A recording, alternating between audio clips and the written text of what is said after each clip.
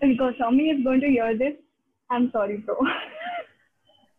Bro, I'm sorry Tanvi for. likes you and she wants a job, so please don't Oh, be angry please. at her.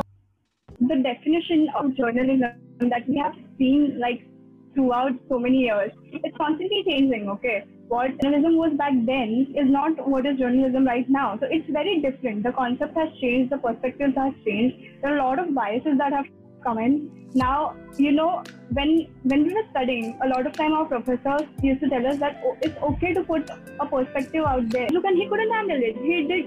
I think he died by suicide, and that's very, that's what media trials does to people. Certain people can handle it, certain people cannot handle it. And just Yeah. because we have a platform, I think we need to start being responsible also of that. Just because we have okay, we have मेरे को करना है, so I'm just not going to just be like, okay, I'm just going to type this out, just see it from that point of view, because that's your point of view. There are other point of view also out there in the world, like people are there from the villages where there's no internet. How are they consuming content? That also affects the mindset of the people.